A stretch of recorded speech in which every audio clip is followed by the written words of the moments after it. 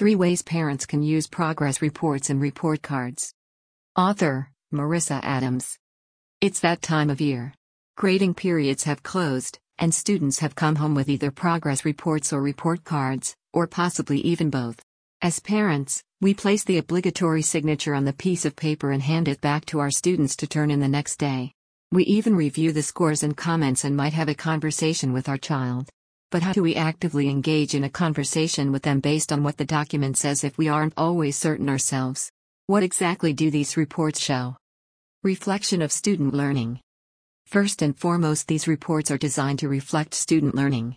At the most basic level, progress reports and report cards indicate if your child is successfully understanding core content. Alphanumeric grades or pass-fail scores show if your child is meeting the basic passing standard and learning the information. Measuring the progress of academic achievement. But the reports are not meant to be viewed in isolation.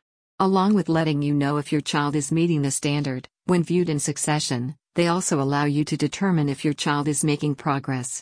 If they have met a standard in previous reports, but suddenly you begin to see lower scores or a significant drop in some area, that can be a warning that progress of academic achievement is not occurring. Consistently following the reports of your child's performance keeps you engaged with the progression of their learning and allows you to identify any areas of concern before they become too large. Monitoring student behaviors. Traditional reports to parents also usually include some sort of area for commenting on student behaviors. Whether those comments are handwritten or typed detailed comments, or remarks that align to a key, for example, O3 might mean organized, O5 dependable, O7 needs improvement. These remarks are invaluable nuggets of information from your child's teacher.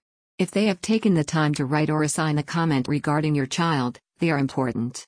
Read the comments and have conversations with your children. Congratulate them when good things are mentioned and help them work through the difficult. Not only does it keep you aware of what is happening in the classroom, it lets your child know you care deeply about their success and progress. Progress reports and report cards go beyond a simple accounting of grades and behavior. They provide a wealth of information if we only know how to look at it and talk with our children about what we see. But, we have to be willing to engage actively with our children about the reports.